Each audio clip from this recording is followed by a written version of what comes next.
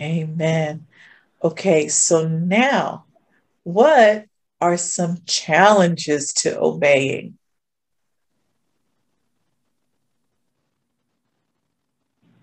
I believe that some challenges to obeying is when you want to make sure is that you just want to do good, or are you really hearing from God? Is it something He wants you to do, or is something that you think you'd like to do that you think God wants you to do? Amen. Is this what I want to do? Or is this what God is telling me to do? Or is this what I think God is telling me to do? Is that about right? Yes, ma'am. Okay, Lord have mercy. Look, or what I want God to be telling me to do.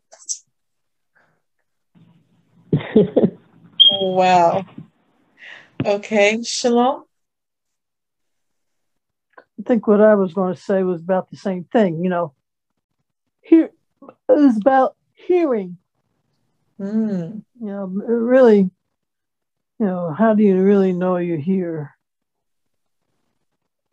How do you really know that you're hearing well, correctly? Wow.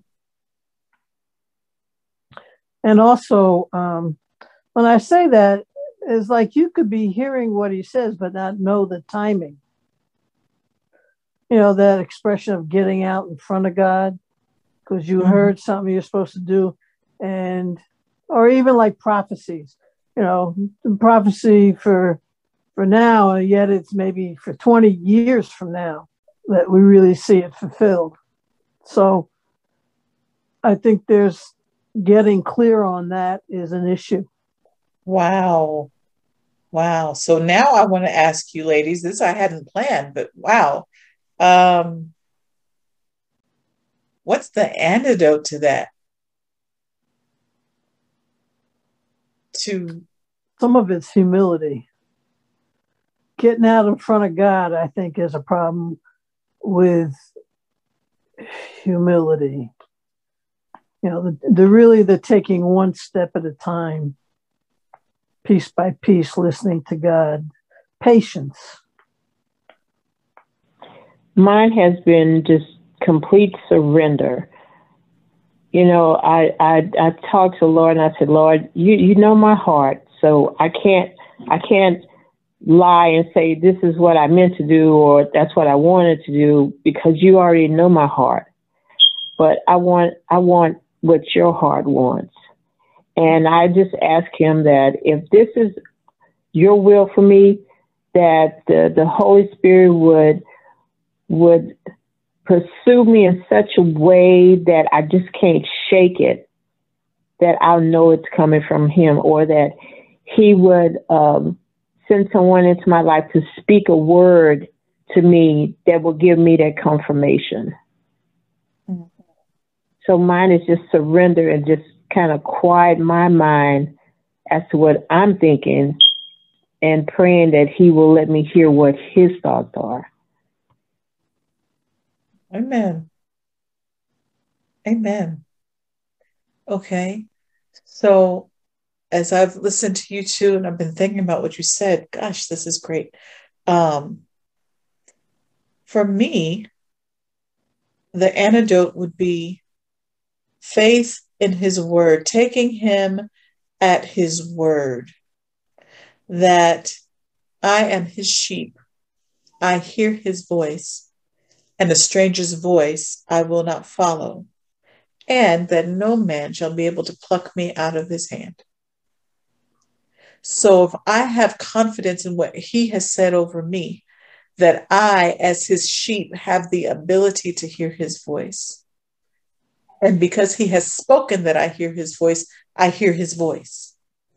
And a stranger's voice I will not follow. That takes me from depending on me to hear his voice. That's that humility piece. Lord, I can do what you say I can do. I can hear your voice. I can hear your voice. And because I completely understand what both of you are saying, and I used to suffer from paralysis what is it called? Analysis paralysis so bad. I would analyze the situation so bad that I wouldn't move. God, is this you? God, is this, what is this? What is this? And I tell people, part of my testimony is that my most prized possession is my hearing. I do whatever I can to protect my hearing. The Bible says, take heed what you hear, take heed how you hear. I protect my hearing because if I can't hear from God, I don't know what to do. And there was a time in my walk where, oh my gosh, I was so, look, it was so natural to talk to God, so natural to hear from God that, when I'm talking to people, I'm like, yeah, God said this and God said that. And I was out at dinner with a friend of mine one time. She was a Jehovah's Witness, and I'm just talking to her. I don't even pay attention that she's a Jehovah's Witness. We're friends. And we were at dinner, and I was like, yeah, God said this and God said that. And she leaned over and she put her hand on top of mine. She says, you do know that people don't hear from God like you do. I was like, what? She says, no, people don't. She said, yeah, and you sound like a freak. It's like, I don't know how not to hear from him. It just comes so natural. So I didn't realize, it's not a special skill. It's how open you are to it. But I didn't realize the grace that was on my life to be so attentive to his voice, And then a situation came. Actually, the situation come earlier, and God had restored my hearing at this point. But my walk with the Lord used to be so close. So close. And it's come back, but I'm talking about at this particular time. It was so close. God just blessed me with like natural manifestations. I would hear angels walking up and down the hallway in my house, and they'd be chuckling and laughing. They'd just be walking in the hallway. And every once in a while, I'd get a glimpse of them. And I was just, Lord, I was so ready to go home. I said, Lord. And he said, Catherine, I want you up here more than you want to be up here, but I need you to stay there because I got something for you to do. And I was like, oh, okay, Lord, I will do it for you, Lord. Yes. But we were just so close. It was so great. And I knew that the Lord had spoken a word to me. He says, when it's time for you to have a mate, you don't even have to look for him. I'm going to send him. And okay. And so sure enough, this guy comes along and he starts trying to sweet talk me. And I said, excuse me, sir, I am not in the market for companionship. So I don't want to hurt your feelings and I don't want you to waste your time. Leave me alone. Then he said, all I want to do is treat you like a queen. Can I treat you like a queen? Now, what did he say that for? Here goes Catherine. All right. Long story shorter, we end up getting married. And I lost it. Like, as close as I had been to the Lord, I felt like he was nowhere around. I could read my Bible as much as I wanted to. It's like all communication stopped. I don't care how much I read my Bible. I don't care how much I prayed. I don't care how much anything. And it was literally 2.5 years of hell. It was just terrible. And the Lord delivered me from that marriage because hubby one day said, I don't want you to go to church. The only person who can preach to you is me. I said, oh, I know God didn't plant this for me. And surely God delivered me out of that marriage. So can we say Catherine missed it? Lord, I did not hear you. What I did hear, I didn't. What? There is no way you will. And that was where I spent most of my time in the marriage in regret, because it's like, Lord, how did I miss you? Lord, where did I miss you? Oh, Lord. And then sure enough, I saw it clear as day every time the Lord tried to tell me not to do it. But I missed it. So after he delivered me from the marriage, it took a tremendous time of healing because I had lost all confidence in my ability to hear from God. Now I was one that as soon as I knew it was God saying it, I was all over it. Being obedient, like being totally obedient as soon as I heard it and moving with God, that was not the issue. But my confidence in being able to hear from him had been so rocked that I just wouldn't move. I was like, Lord, I need to be sure that this is you. And I lost so much time. I mean, God was gracious and he worked with me and eventually ended up sending two people with prophetic words for me. And one of them that, hallelujah, just the Lord loves me. The lady came and she said, you thought you were hearing from God. You really thought you were hearing from God. So he counts it to your account as obedience. And he's getting ready to deliver you from this situation. He's going to throw you a curveball. And when you catch it, it's going to be as if you never stepped off track. Isn't our God good? Yes, Isn't our he is. God good? Hallelujah. But my hearing had been so, from that one mistake, and that's what the enemy does. From that one mistake, God restored me like that, but now I'm shaking in confidence. And so now I'm much slower moving with God. And there was some time that was lost and there was some getting it back, but God was so gracious. I was working as I used to work as a speech therapist in the schools. And I was the one who did the hearing test. You put the headphones on the ears and say, raise your hand when you hear the beep. And so one day God said to me, Catherine, raise your hand when you hear the beep. And those beeps are so soft, you got to really listen to them. And so he'd be like, go into the kitchen. And I'd go, they'd be like, go back into the living room. Sometimes he'd tell me some stuff that just made no sense. And other times it was stuff, go do this, go bless this person, go do whatever. But he was retuning my ear. Raise your hand when you hear the beep. How did I raise my hand? I did what he said. That's how he knew that I heard him. That's how I knew that I heard him. When I heard him, I would do. And when I did the hearing test for the students, I would put the beeps up a little loud so they could get attuned to it. But then I would turn it down lower and lower and lower.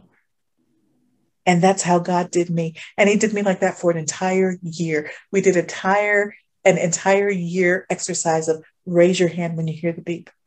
And the next year it was, I am his sheep. I know his voice. Then the next year it was, I am his sheep. I know his voice, and a stranger's voice I do not follow. So it was like a 3-year program of retuning my hearing to his voice. The most prized possession I have is my ability to hear from God. Because if I can't hear from him, I don't know what to do.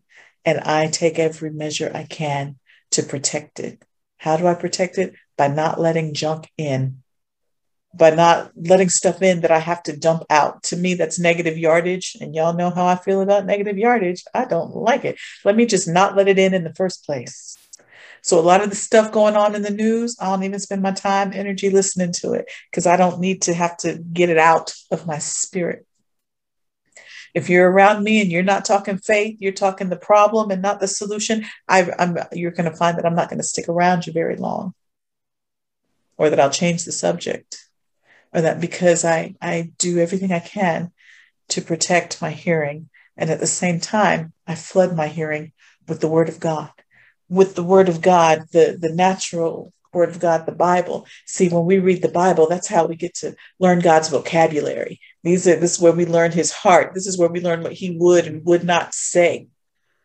But then, as you get more and more familiar with his vocabulary, see, and you never get all the way familiar. That's why we're always studying the word. But now that you've learned the vocabulary, you can have a conversation.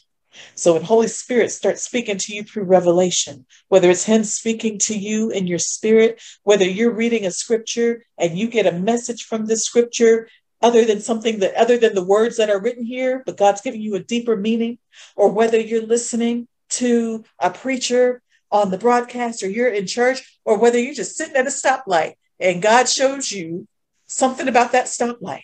I mean, just anything. You're hearing Holy Spirit give you revelation about what to do, when to do, how to do, what to do. That's true. That's so true. Praise God. Wow. So, one of the things that keeps us from obeying is what both of you all have said, just making sure that you're hearing his voice, and shalom, I would add, moving in his time. And so we've said that the antidote to that is humility and patience. surrender, and faith in his word about us. And all of that, the surrender, the patience, the humility, the faith in his word, all of that is humility. All of that, because it's putting what God says above what we say, putting God's desires above our desires. Now, I will tell you this. Go ahead. You know, Sister Kay, that just made me think of something. I remember one time we were on vacation and I saw this mother hen with about 14 little chicks. And I was just amazed there were so many little chicks with her. And there were like people walking around to not, disturb them. And then there was just this one lady who was walking. She stopped. And so the mother hen, every time she would go somewhere, her little chicks, they would always follow her. They'd be close by. And then a group of people came and they scattered. And I noticed one thing about the mother chick. The mother chicken, she went across the sidewalk, but she stood to the side. And the little chicks, they were scattered all about the place. But she stood there. And then eventually, all the little chicks running over there to her. And then there was like this last little straggler, two of them, coming. And she stood there that whole time waiting until they all came back with her. And then She left. And, I kind of laughed at that. I said, Lord, that's just how we are. You're with us all the time. And then we allow life to come in and make us scatter. But you never leave. You stay right there waiting to let us know that we don't have to look very far, that you're right there. And that just amazed me. And I said, thank you for that, Lord, that you're always right there for us. And all we have to do is just look. You're right there. Amen. Amen.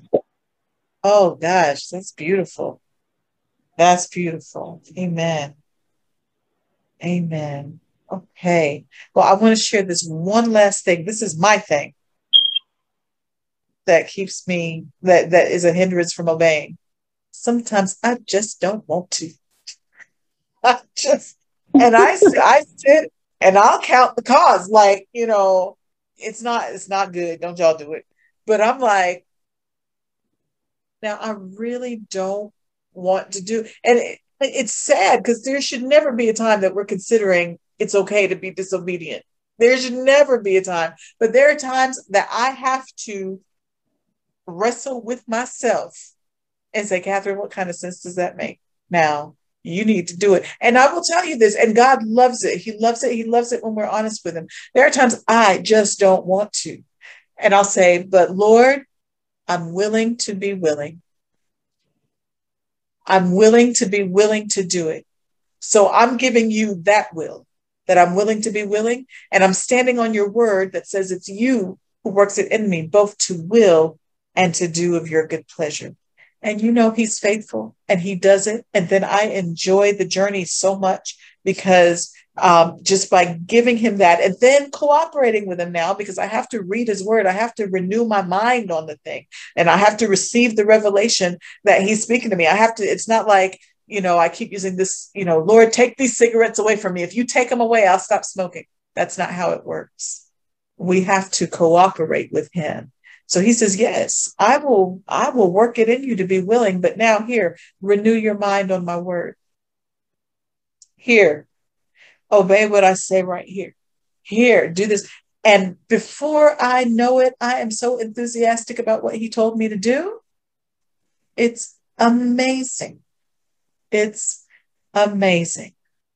So, my thing is sometimes I just don't want to.